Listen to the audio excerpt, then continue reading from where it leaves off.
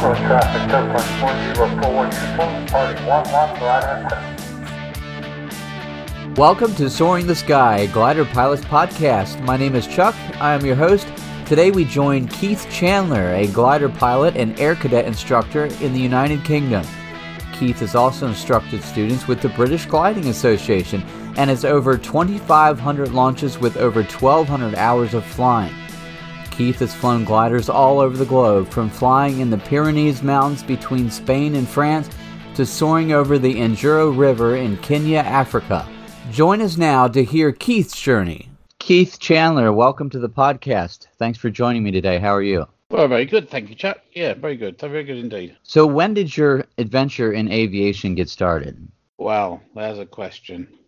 Just to put some context to this, I'm 61 years old. So when I was 13, I joined the Air Cadets in this country. I heard one of your previous podcasters, Nick Anderson, talking about the Air Cadets, which is what caused me to ping you that email. I joined the Air Cadets because I was involved in the squadron activities at the school, and my father had flown Seafires during the war. That's the ocean-going version on an aircraft carrier of the Spitfire, and he was quite enthusiastic about me joining the Air Cadets. Although strangely, as is quite often the case with gentlemen of that era, he didn't talk much about his flying. I found out more about his flying after he passed away, when I found his memoirs. But I was in the Air Cadets, and as all things, you have a best pal, and that best pal and I were called to see the commanding officer, and he said, I've got a gliding course here and a flying scholarship course. Well, one's powered and one's gliding, and we both looked at him a bit blankly, and he said, who wants to do which? And as 16-year-olds do, didn't actually answer the question. He said, right, I'm going to decide on a toss of a coin, and he did so. And he said, right, Chandler, you're going gliding. So in 1974, I went on a gliding course at an old Royal Air Force gliding site up in Norfolk. That's in East Anglia. That's the bit that sticks out on the right hand side of the UK. And I was there for a week, and I flew the same aircraft that Nick flew, which was the T-31s. That's the one where you sit one behind the other with no canopy and you're out in the fresh air, and some in the side by side, which was the Slingsby T-21. And I went solo that week and got my wings, proudly showing them on my chest, and came back and saw the squadron commanding officer and said, I like that, I want to do some more. And he said, well, go to the gliding squadron that is closest to where we are, which is another Royal Air Force base, an old one that's closed. In fact, it's the most complete Battle of Britain Royal Air Force base in the country now, and it's called RAF Kenley, and there was a gliding squadron there, the 615 Volunteer Gliding Squadron. In fact, at the time they were called Volunteer Gliding Schools, and I get mixed up now between them. And I joined there at the lowest of the low, doing all the jobs that you have to do to make a gliding environment work, much the same as you do in a club. So you learn to winch, and you learn to drive and retrieve the gliders and clean up and make the tea for the duty pilot. But we had a fantastic amount of fun as 16-year-olds, just generally enjoying ourselves, driving Land Rovers before we could drive on the road. And of course, the end result of that is that you build up a massive squadron of youngsters, all enthusiastic to be there. It doesn't really matter what the weather's doing. And you get your flying at the end of the day, and over a period of time, you go through the advanced training process, and then you progress even further in the RAF system for gliding, which is based around the RAF flying training for their fighter pilots. But you progress on and you end up doing more solos and getting more proficient at landing where you're supposed to. It's all at the end of the day, after you've been helping other squadron cadets coming to learn to fly, getting their air experience. And by 1977, I'd amassed 300 launches, and then I was checked out to allow me to carry passengers. Of course, once you're passenger carrying, your launch rate increases dramatically because you're now useful. You're now really on the staff. You're producing the goods. And there you are at 19 years old, sitting next to a 13-year-old cadet, showing them the rudimentary pitch, roll and yaw of gliding. And you start to learn to become an instructor. And obviously, the more efficient you are, the more flying you get. So your ability to spot land, that improves dramatically. And then a year later, so another sort of 500 launches later, I got sent on my initial instructor's course. And then you're sent away back to the RAF site where you're then taught how to instruct. And of course, that becomes a challenge because you've then got to be able to fly the aircraft properly, and you've got to be able to talk at the same time. So the aircraft does what you're saying it's doing when it's doing it, and you're not demonstrating anything to the cadet that you don't want them to do and pick up bad habits. As a junior instructor, you then obviously end up being checked on a fairly regular basis. I think it's about every 3 months. We didn't know much about what was going on in the private sector, in the civilian gliding world. I went on holiday with my parents to Florida, and there was a gliding site at Sebring in the middle of Florida. There's a big lake, I think, Lake Okeechobee, is it? And I flew there in 1978 in a K-13 and a K-6, and I thought that were real hot ships. And obviously, I just carried on flying within the Air Cadets and my instructor ability improved. And the more launches you get, 1982, they sent me on a senior instructor's course, and once you're on that, you're then teaching beyond the rudiments of pitch, roll, and yaw, and you're getting seriously into landing profiles and launching and all the stuff that goes with it. And you're also allowed to teach the junior staff and do some checks on them. So I've been at the gliding school 8 years by now, and I was invited to attempt for a volunteer reservist commission within the Royal Air Force and become a volunteer officer in the Royal Air Force. Obviously still carrying out my day job, which at the time was a building surveyor for a building contractor and the local authority. So I continued in the management of the volunteer gliding squadron and just kept going there most weekends, and it becomes a habit as well as anything else. And I did all the jobs that are available in that environment. You do things like that. They've got one called the adjutant, which is the admin guy, and then you've got the supply officer who's making sure that all the consumable kit's there, the cables and the weak links and the parachutes and all that sort of stuff. And then you get the engineering officer, eventually progressing to that best job on the airfield that there ever will be, which is the chief instructor. And in the meantime, of course, I'd been away and done my senior supervisor's course because the RAF are really hot on supervision. And at that stage, you're allowed to send first solos when you're a senior supervisor, because up to that stage, all your training, you eventually hand over your student to a checking instructor. But when you get to what the RAF call A category, then you can send your first solo. Now, that is a serious buzz when you start sending 16-year-old youngsters on their first ever solo. As you well know, once you're up there, there's nothing you can do about it. Yeah, I was going to ask you, what did that feel like when you sent your first student off to their solo? I mean, that must be a lot going on. There's a lot going on, yeah, but I mean, you know full well that he's ready, because when you're given your permission to send first solos, I remember the Central Flying School instructor from the Royal Air Force just turned around to me, and just as I walked out of his door after he shook my hand, and he said, "Remember, Keith, if there's any doubt, there's no doubt, and it's not your child." So you were always sure that your student was going to make it round, but that didn't stop the fact that you stood there nervously at the launch point, watching him release at the top of the launch and making sure that you were sort of willing him round mentally to turn where you told him to turn and fly where you wanted him to fly and set himself up on a decent approach. It is a hell of a buzz, though, when you get to them, and they're the biggest smile ever on that child's face. And, of course, they're doing it before they could even drive a car in this country. Yeah, exactly. Yeah, same here. Yeah. So I'd had a little bit of a taste of flying outside the Air Cadets, and then I made a point of going on a gliding holiday, which was sort of tacked into another holiday that my wife and I, because I got married by then, were having with her relatives in Kenya in Africa.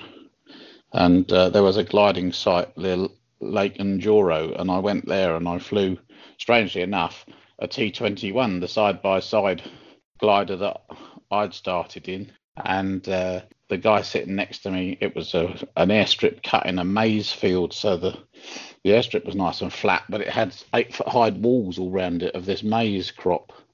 And he said, I need to give you a launch failure. Have you done any launch failures in these? And I said, yeah, one or two, meaning really sort of hundreds of them. It turned out I'd got more flights in it than he had, which wasn't surprising. And he checked me out, and then he sent me off solo in their K-13. And we were flying in thermals with big buzzards that didn't like us being in their thermals, and they were quite aggressive towards the aircraft, and there were holes in the fabric where they'd attacked the rudder, and they were just covered up with sticky tape. Wow. Yeah. Well, we flew over the side of Lake Enduro, and I looked down, and it looked like it was a pink sandy beach. And I said to the guy, what's that down there? He said, just watch, it'll move. And it did. It was just flamingos as far as you could see. Oh, so, amazing. Yeah, I did my 5 hours for my Silver Sea out there. I remember I was doing it in the T21, the side-by-side open cockpit, and it was quite cold, even though it was in Kenya, because we were quite high up, and I spent the whole flight looking for my gloves. I couldn't find them. When I landed, I found them. I'd been sitting on them. So did you have to worry about landing out? I mean, when you're in Africa, there has to be all kinds of wild animals out there. Yeah, so was that a concern? It certainly was there, but because I was only going to do my 5 hours duration, you never went out of landing range of the airfield, because there was no way you'd want to land out where that was. So yeah. Yes, I think it is still, I don't know if the gliding club's still there, but clearly landing out in that environment is a bit challenging, because there's things that might want to eat you. Yeah, the other birds being aggressive like that. You know, I never thought about that, because I've never run into that, obviously, here in this country. Red-tailed hawks just kind of soar with us, but they don't really bother us. So that must have been really interesting. Well, it was a big old, fair old thump when they hit the back end of the aircraft. You feel it, and it's a bit unnerving to start with, but then you realise what it is. Because the glider is usually going to win. It might end up with a hole in it, but it's usually going to win. But then we had a massive change in the instructor world in the Air Cadets. In 1986, the government here decided that it was going to change the Air Cadet fleet of gliders from these old wooden fabric open cockpit gliders to something that you would recognise, which is what you would call a Grob 103. We call it a Grob. Yes. But it's that they equipped the whole fleet. They bought 150 odd of these gliders. Oh wow, that's a lot of gliders. And put them across the 27 gliding squadrons. And then, of course, for all us guys that have been flying T21s and T31s with a glide angle of about 45 degrees, if you were lucky, you're confronted with a Grob with a sort of 1 in 35 to 1 in 40 glide angle, if you're lucky, if it's clean and new and shiny. And it was like going from a penny farthing to a Ferrari. And whilst we were getting similar launch heights, we were obviously getting longer in the air and getting further away from the airfield and being able to soar better. So the British Gliding Association and all the associated civilian gliding clubs around the country suddenly saw the Air Cadets flying what were then state-of-the-art gliders, and whatever animosity there was shown between the BGA and the ATC became less, because we were flying something that was more akin to what they were used to. And of course, then once that happens, you think, well, this is all right. I can try this. I'll go somewhere else and fly these. So we then went and did a few holidays, a few blokes from the gliding school. We tried one called Longmynd, which is sort of north end of Wales. That's on the west side of the UK, which is a ridge soaring site. We flew there for a week. That was fun, but it's quite monotonous going up and down a ridge. And obviously, you've got to make sure you've got enough height to get back on top of it. And the Air Cadets, having then got a better gliders, we then had an expedition on an annual basis where the Air Cadets took over a ridge soaring site in Scotland called Portmoak, which is just north of Edinburgh. And if in theory, it's a wave site.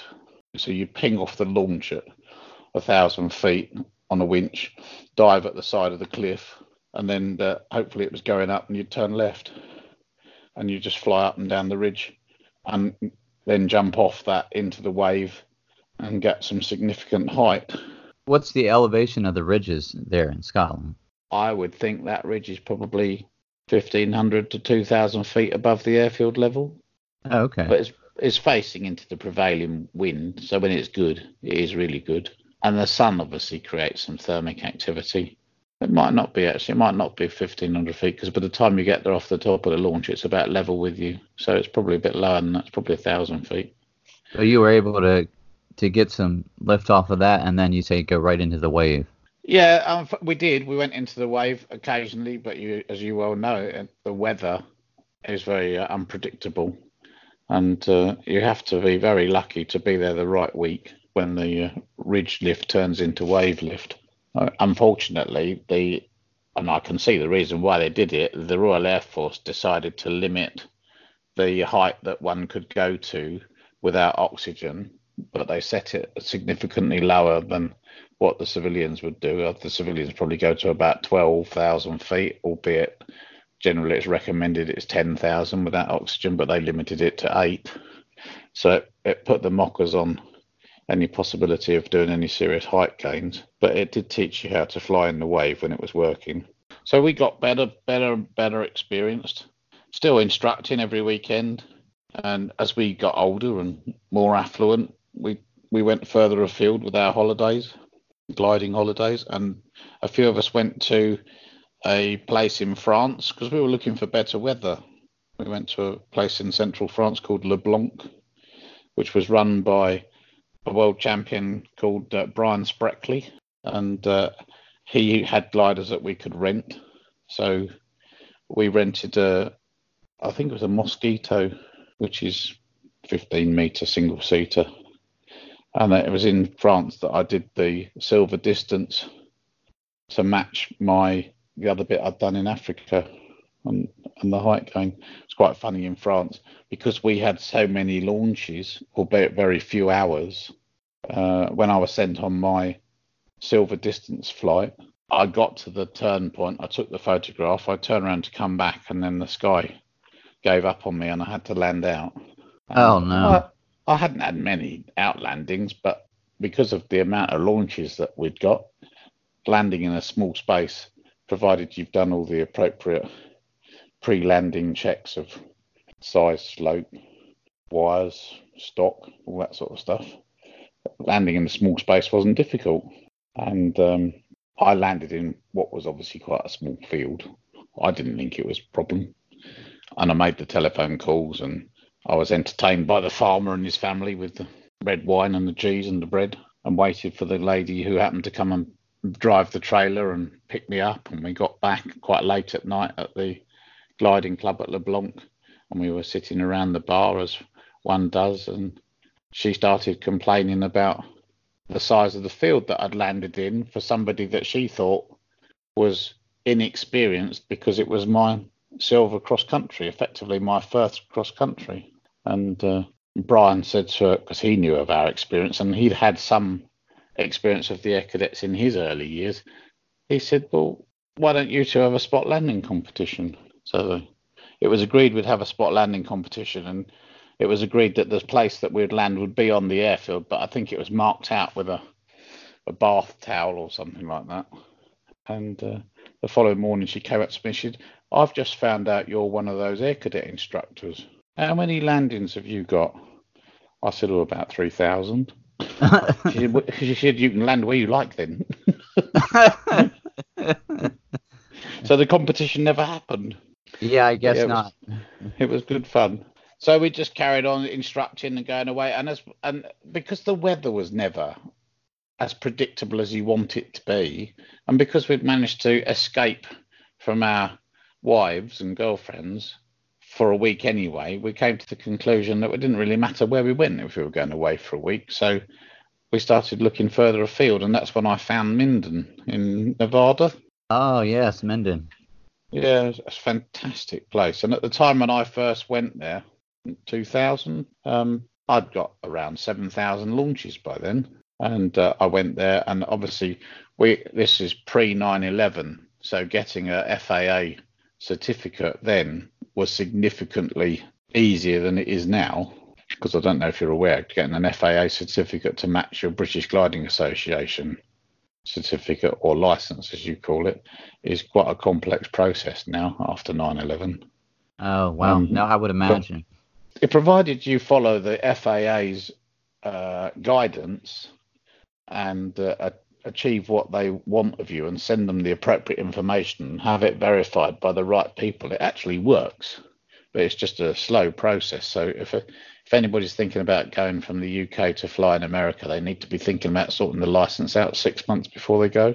I flew, obviously did my biennial checks or review, as you call it. Strangely, the guy sitting in the back had an accent that came from the southwest of England. And I thought, that's odd. I recognise that. It turned out that he was an air cadet gliding instructor on a extended holiday, and he'd got a job as a FAA instructor, and he was working at Minden, so we actually had quite a lot in common. Oh, very cool. Yeah, so I had lots of launches and low hours. In that week I was there, it changed significantly because I added 9 launches or 9 flights, all of which will obviously be aerotowed, and I added 30 hours, which was quite a big jump for me. And within those 30 hours, I did 2 300-kilometre triangles, and I did a gold height, and I did one aerotow retrieve late at night. Well, that was an experience.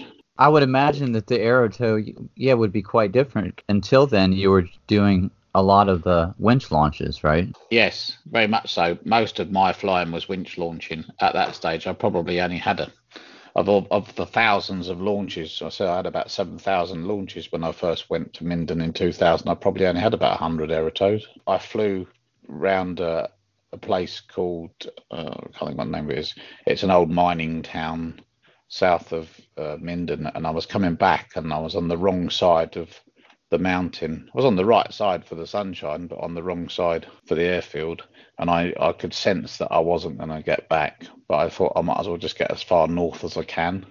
You could see that I was now getting lower than the mountain tops, which are 12,000 feet, but still hadn't got enough to get over the top of them. There was always the possibility I might be able to get all the way up to the north end of them and turn round through Carson City and come back down the other side, but it wasn't to be, and I landed at a dirt strip. I think it was called Risachi or something like that. It was just literally a strip of concrete running east-west in the middle of some farmer's field. Fortunately, the telephone worked, and they sent a tug to get me. It was a Pawnee, which they use a lot out there. We propped the wing up on a bit of bush, gave it full throttle, took the brakes off, and on this tiny little strip, we launched this aerotow, and we were heading straight towards the mountains. And the sun was going down, and we were flying straight into the sun. We're in the shadow of the mountains, you know, when you can't see much. And I said we were talking on the radio. I said, I really can't see much. He said, just follow the rope, keep it in the middle. Oh, okay. And then I realised we were actually going through a gorge in the mountains. We weren't going over them, we were going through them. Oh, wow. We were flying into the sunshine back out on the valley side that's between the mountains and Lake Tahoe, and we were still flying into the sun. And I said to him, I can't see Minden.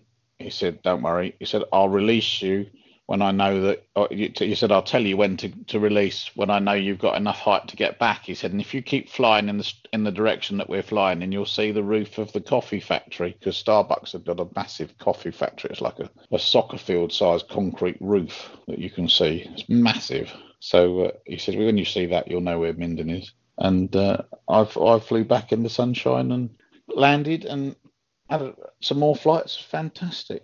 And then, of course, I came back and spoke to all my mates and said how wonderful Minden was, and encouraged some other pals to come out. So we've done some subsequent visits, but mainly social soaring. We found that 5 was a good number because you could rent 2 two-seaters and a single-seater, and over a period of a week you could rotate. So you all got to go in the single-seater. Oh, yeah, save some money and then get a couple different gliders. Yeah, excellent. And I've within one of those trips, I did my 500 out and return, 500 kilometre out and return. That was an experience. I went all the way down to the White Mountains. I think it's called Wacoba Peak or something.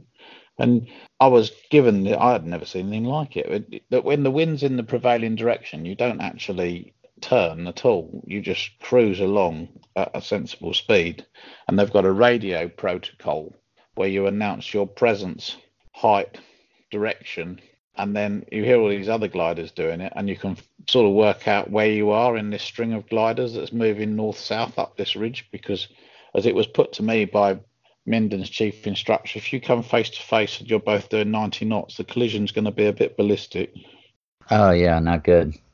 Yeah, but it's good fun though. So I did my 500 and I did my gold height. So what's that? But the airspace there is 18,000 feet, I think. Minden have got a wave window which they can deploy, I suppose is a good word for it. I think they ring air traffic control. And so the wave is above the airfield and they give them this wave box that they can then go up through and the airliners divert around it. And people go there for wave camps and they have some fantastic heights. Obviously the wave is generally in the winter. So I haven't done a winter holiday there yet. I'll do it one day.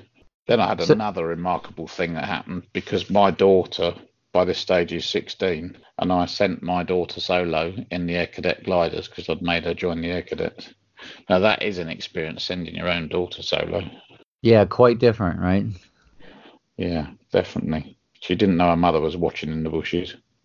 So I remember when my wife and I hadn't been married very long, I bought my wife a gold pendant, which was a glider, and I had no idea that she was going to do this. But when Gemma finished her solo, she presented her with this gold pendant of the glider, which she is quite happy to wear to start the conversation, because a lot of gentlemen friends that she's met have always got, wow, you fly gliders? Because it's just not something that you generally find girls doing. Right. How was that flight? How was her solo? It was good. It was good. It was really, the weather wasn't pretty, but it was good. Yeah, it was all nice. All ended well. Nice landing. Nobody could turn around and say, oh, well, he's only done that because she's his daughter. No, she really was good. So then I've always tried to add in a bit of gliding to whatever holidays that my wife and I take. So I've ended up flying in places like Cyprus at a Royal Air Force Soaring Association. That was fun because that was alongside a commercial airport. So you suddenly look out as you're coming down the approach and there'd be a Boeing 737 right next to you. I did an aerobatics course, a sport aerobatics course. I've got to say I wasn't a fan of it when I'd finished. I like aerobatics smooth with some finesse. So simple rolls, chandelles, loops, anything that is nice and impressive. When I hadn't anticipated this aerobatics course being competition orientated, so everything's incredibly violent and you're being thrown around the cockpit, and I see the reason for it, but it wasn't my cup of tea. But I do like turning it upside down occasionally and finishing the flight off with a nice loop or a roll or whatever. It's good. And it's good to have those skills. So, if you get put in a bad situation, you have a much better idea how to get out of it than someone that didn't go through aerobatic school. That's very true. Yes. Which, as we get further into this little story, will become apparent how useful it's been. Then one of our holidays was the usual thing, going to Florida to do the Disney thing and SeaWorld and all that stuff. And I went to Seminole Glider Port. Yes. What's the name of the guy that ran it? I think he was German, but I was sitting there with because the instructor was happy for me to sit in the back of the K-21 we were in, because that was my normal seat, so to speak, as an instructor, and he was sitting in the front. And you know the way you guys signal to the tug to take up slack by waggling the rudder? Well, I waggled the rudder and nothing happened. I waggled it again and nothing happened. And I said, why is he not moving? And he said, well, if you just look over my right shoulder and past the tug, you'll see the reason why. And there was an alligator walking across the airstrip. Oh, no. So we had to wait for him to get out of the way. And then I was still gliding at Kenley, still doing lots of instructing. So the launch numbers are still racking up. And then we went, in 2013, we went to Estrella and Phoenix and flew with Jason Stevens, who is one of your aerobatic champions. Yeah, it's very cool. I think he's been mentioned before. I think he was the pilot in one of the 50 Shades of Grey films. Yes, correct. I flew an interesting glider there. I flew a thing called a Genesis, There aren't many of them about. If you look it up, it's looks like a standard 15-meter glider cockpit and wing, but it's got no fuselage. The fin comes out the back of the wing. It's very, very short. There was some logic to the way they were built, but it didn't actually work out. I think the LS3 or something beat it to the till, as it were. So people bought the LS3 rather than that. But we flew a Genesis, and he had a Grob, although it was significantly more worn than the ones we were used to flying with the RAF. When you rolled, it clunked and banged about. You could feel the wings moving when you're sitting in the back seat. And then I had to go in something that you'll be familiar with, a Schweitzer 233. Yep. I had a flight with the 233 yesterday. I seem to recall, and you'll put me right here, that the instructor sits slightly higher behind the student, and he looks over the student's shoulders at the student's instruments. Yes, which can be challenging, but yeah, that's how it works. And then I seem to recall most of one of the back windows open and folded down, so you could fly it along with your arm hanging out like a truck driver. Yeah, they do that a lot. Get some more air moving in the cockpit. It's actually kind of nice on a really warm day when you don't get a lot of altitude. That was fun flying at Phoenix. Unfortunately, it didn't actually do what we'd anticipated, because when we were looking at going there, we thought we were going to go and rent a Grob or something and go and do some cross-country flying. But unfortunately, Jason Stevens' operation at the time didn't have any gliders that were fitted with serviceable radios, and he didn't have any trailers that hadn't got a puncture. So that if you actually landed out, you would have been a real problem to them to get you back. So we did lots of fun local soaring, and the two guys I went with both achieved their 5 hours for their silver and their height gains while they were there. It was really strange though, Chuck, because Jason said, "Oh, you don't need to wear parachutes here. There's no other aircraft around here. You don't need to wear parachutes. The glider won't break. The only reason right. the only reason you wear a parachute," he says, "is if you hit something else, and there's nothing here to hit. So as long as you know how many gliders are out there, you'll never hit anything else." So my pal and I were flying a Grob at about 8,000 feet without parachutes, and we had an air miss with an airliner. Oh and my! Got so close. We don't know if he ever saw us. We only saw him as he was going away, which was rather fortunate, I think. But it was ever so close. It didn't have any markings on it. It was just plain grey, no markings at all. And we got down and I said to Jason, "Oh, I thought you said there was no other aircraft around." He said, "Well, what happened?" I said, "Well, we had an air miss with a T-tailed grey jet airliner." He went, Oh, that does happen once a week. I meant to tell you, we don't know what it does. It's part of the government." Oh my goodness! So I have no idea what it was doing. It was probably moving some people that they didn't want people to know where they were. But, oh my! Yes, so we put parachutes on again after that. Yeah. So going back to the air cadet thing, in 2013, I decided to step down from being, by that time I'd achieved the dizzy heights of the commanding officer. So in 2013, I announced my intention to step down from being the commanding officer and hand over the reins of the gliding school, which by that stage we'd developed to about 50 staff. We were doing 7,000 launches a year. As a squadron, this is only at weekends and 5 continuous week courses that lined up with school holidays. So we were very busy and sending 70 first solos a year, plus all the air experience flights we were doing and the staff training. I thought it's time to hand it over to a younger man.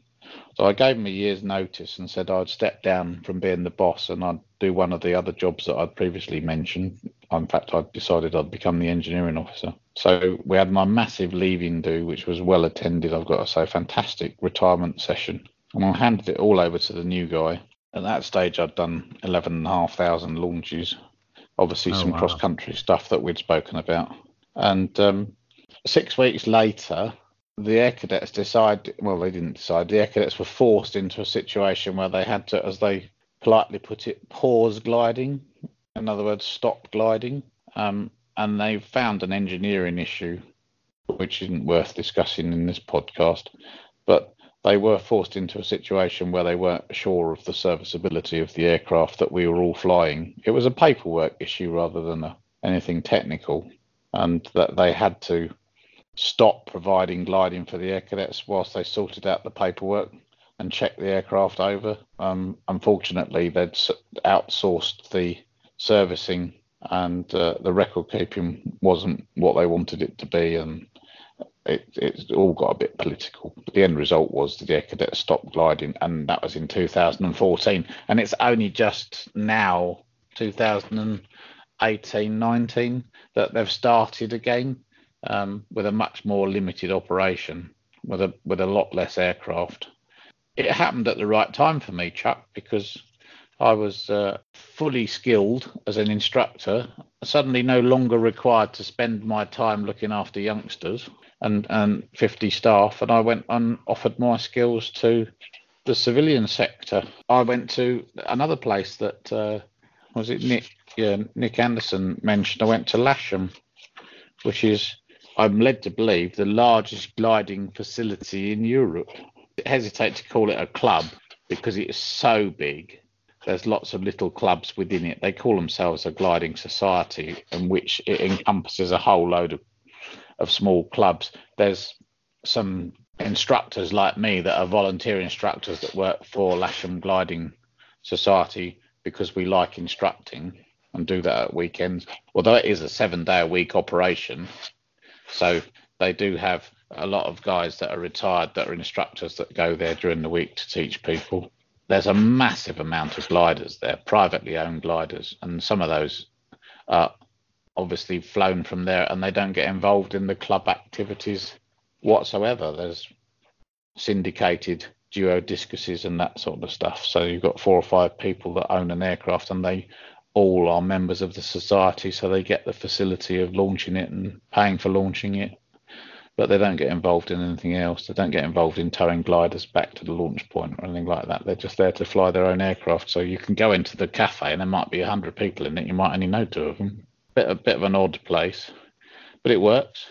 So I'm thoroughly enjoying flying gliders at Lasham as an instructor, who were very keen to have me as an instructor, it would appear, because they don't get many people like me that don't spend a lot of their time flying cross country. And it's opened my eyes to a whole different world of gliding, which I didn't see as within the Air Cadets. So I can go there and fly 2 or 3 different types of glider on the same day, and I could be flying students that have an age range there from 14 to 80, whereas in the Air Cadets the age range is 16 to 20. Well, as you can imagine, when you're walking back down the airfield and you're trying to distract your student from some, shall we say, event in their flight that has put them off a bit, you try and distract them and talk to them about something else other than gliding. Well, if you're talking to a 16-year-old, there's not a lot you can talk to them about apart from education and sport. So when you're flying at Lasham and you're dealing with people from 14 to 80, there's a massive life experience. It's a fantastic place to go and teach people to fly. And a lot of it's done on Aerotow. And the syllabus that I'm teaching has opened my eyes to a whole new element of teaching, because we're producing a different result. Whereas the Air Cadets are producing a student that's capable of flying a glider around a solo circuit. Once, when I did it, it was 3 launches, but I think the RAF figured out that the accident always happened on the second one, so they reduced it to 1.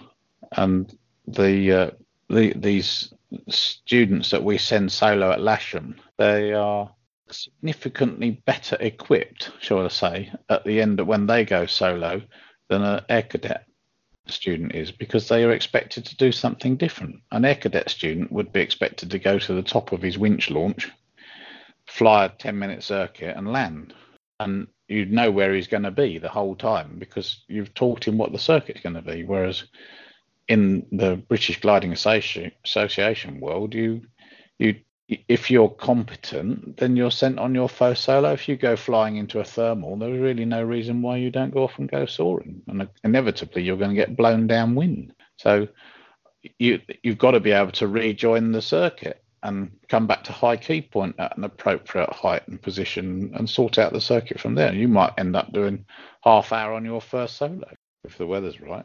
And you get to do things that I wouldn't have done within the Air Cadets, like converting people from 2-seat gliders to single-seat gliders and all that sort of stuff. As an instructor, I have a question for you. What was one of your biggest challenge when you were teaching a new student? As a personal challenge, I think the biggest issue you've got is learning where you are comfortable with being able to recover the glider to safe flight, having allowed the student to make a mistake. Because if you're a nervous instructor and you don't allow the student to make mistakes, a student doesn't learn. Well, they learn, but not as quickly and not as well.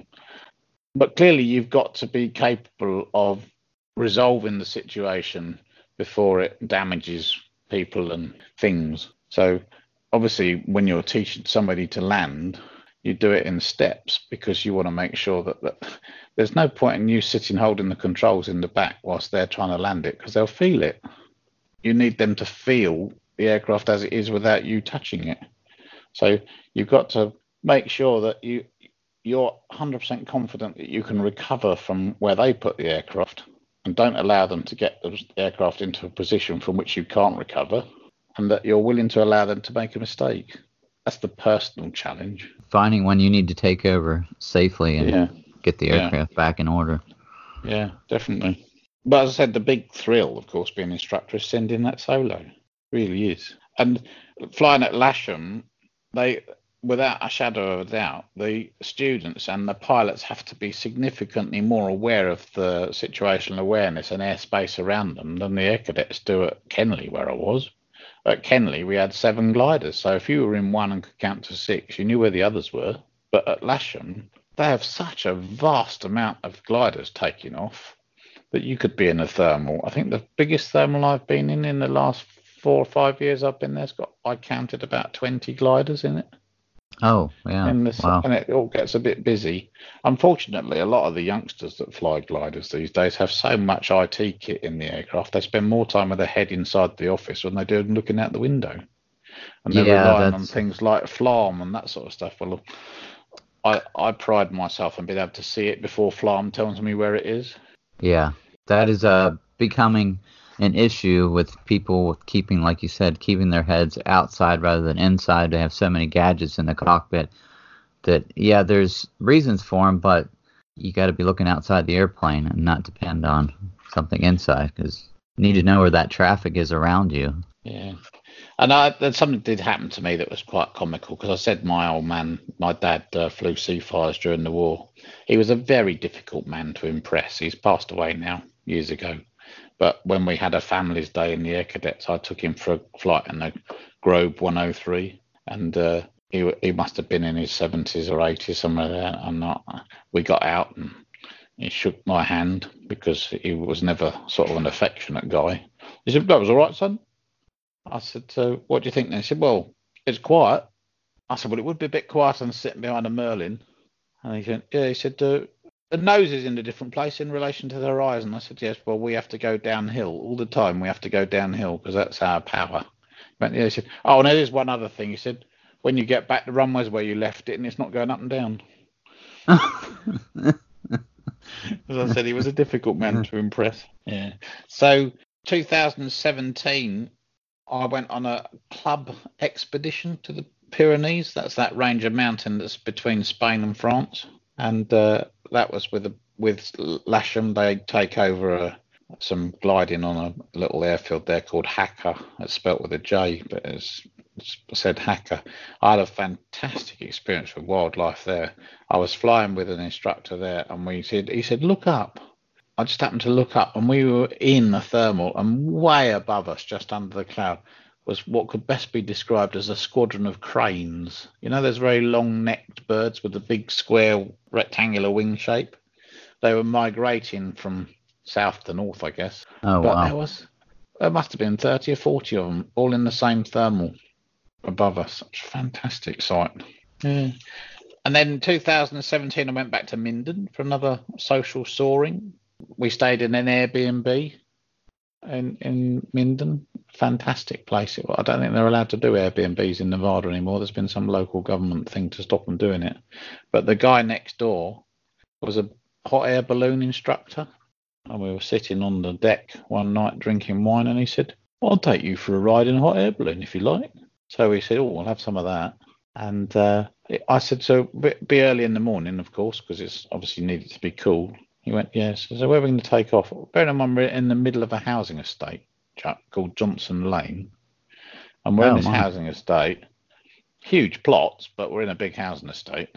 And he said, oh, we'll take off behind the fire station. I said, won't the fire marshal get the hump? He said, I am the fire marshal. So we went flying with a guy called Mr. Anderson. I can't remember what his first name was.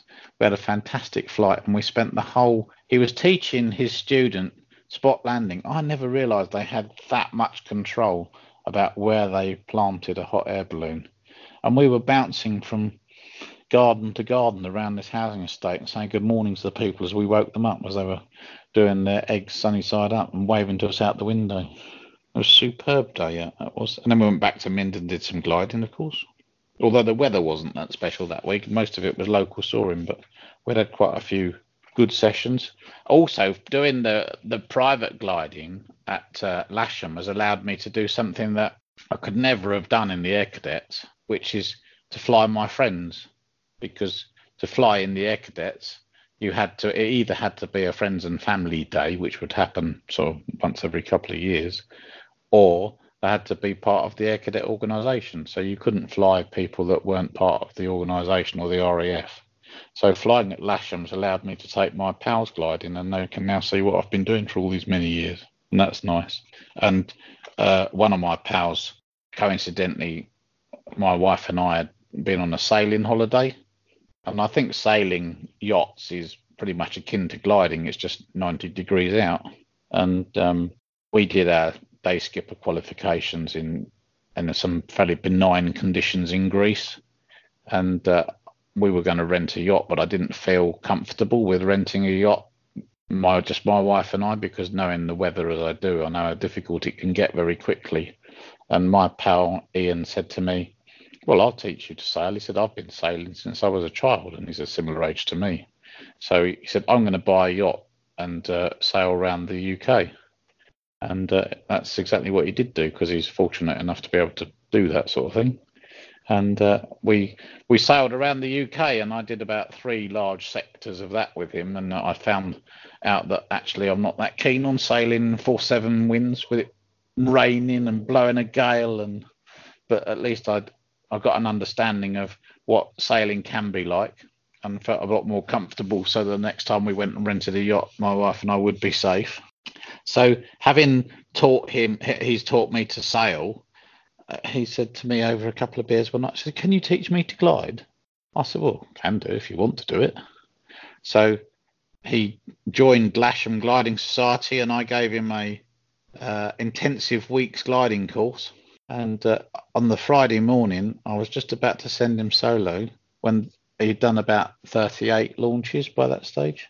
And the chief instructor said, we can't do any more winch launching today, guys, because there's going to be a couple of jet movements. Because I failed to mention at Lasham, the airspace is quite busy because there's a commercial operation that does maintenance on jet airliners for small airlines. So you get the occasional Boeing 737 come and land and what have you. Well, if they all turn up on the same day, it can put pay to cable launching, because they don't want cables laying around the airfield whilst there's big jets on the approach. So the chief instructor said, you'll have to do aerotows. And I thought, well, there's no way I'm going to get a conversion from winch launching to aerotow and send him solo today. And he lives in Guernsey, so he never actually went solo, although he was, I would say, probably 4 launches away from going solo. And then at my 60th birthday last year, he said to me, I've decided what I'm giving you for your birthday. He said, we're going to go on a gliding holiday together. Take me to Minden. Oh, so, very nice. Yeah, so next August, month after next, we're going back to Minden for a week of social soaring, which will be fun. I got to get down that way. Yeah, it's not cheap, I have to say, but if you save up for it and you're almost guaranteed the weather, it's worth it, especially if you're like me. So as of last weekend, I'd got 12,500 launches and 1,200 hours. Wow. And just recently, I've found myself in a position where I could pay for a flight in a Spitfire. I thought, I'm going to go and find out what Dad's flying, what it was really like, what Dad did. So I went and had a flight in a Spitfire from a World War II Air Force base. And we went and flew down to the south coast and flew over the fighter pilot memorial at Cape Laferne and did a barrel roll there, and went and put Dover Port in the gun sight, and then came back and did some more barrel rolls and loops over the airfield. It's absolutely fantastic. Oh, wow. What an amazing experience. Yeah, so that now it's back to gliding again, back to teaching. Looking forward to flying in August. I've just rented a K21 for the week, for the day on next Sunday, and I've invited a few pals down who I can have them on a sort of day friend membership thing, and we're going to go and do a few launches with those guys so they can get a day out. I'll just have the glider to myself for the day. That's my story. Keith, I have to ask you, because I like to ask everyone, but especially you as an instructor, what would you tell someone that's interested in learning how to soar? If you've got a hankering for it, do it, because it's, especially if you join a club environment, it's one of the cheaper ways of learning to fly. It's the purest form of flying. If you've got coordination skills, then you will obviously find it easier. If you struggle with coordination, it might be an issue. But if you're medically fit, good coordination, and you're hungry to learn, go and do it, because there is nothing better than being in a thermal, going up at 500 feet a minute, and you've got no engine, and you're just looking at the birds that come to join you, and then they show you how to do it properly, and they disappear, and they can go up a lot quicker than you. And if you progress, you could either progress as a glider pilot that continues to go gliding and maybe join a club and get a syndicate share in a glider, and over the years as they become better at it, get a better glider, or they could become an instructor and do more instructing like I've done, or they might even end up getting a job in the commercial aviation world. It's a fantastic grounding for flying. Any glider pilot, and it might be a bit controversial to say this, but any glider pilot that's been solo will initially make a better powered pilot than the powered pilot trying to do it the other way around. Thank you, Keith, for being here today and sharing your story. And thank you for listening to another aviation adventure here on Soaring the Sky. We hope you check out our other episodes, and check out our guest pilot page for more information and pictures of Keith you can find there, as well as other guests we've had on the podcast. SoaringTheSky.com, that's where you find that. And on social media, you can also find us on Instagram under Soaring the Sky Podcast, as well as Facebook, Soaring the Sky Podcast. We've also added some YouTube links that Keith wanted to share with you as well on the show notes. Look for that. And this year, look for us at Oshkosh. We hope to see you there. We'll be hanging out there with the SSA. You can find info all about the SSA and how they can help you get your first glider ride at ssa.org. We hope you join us next time for another episode right here on Soaring the Sky.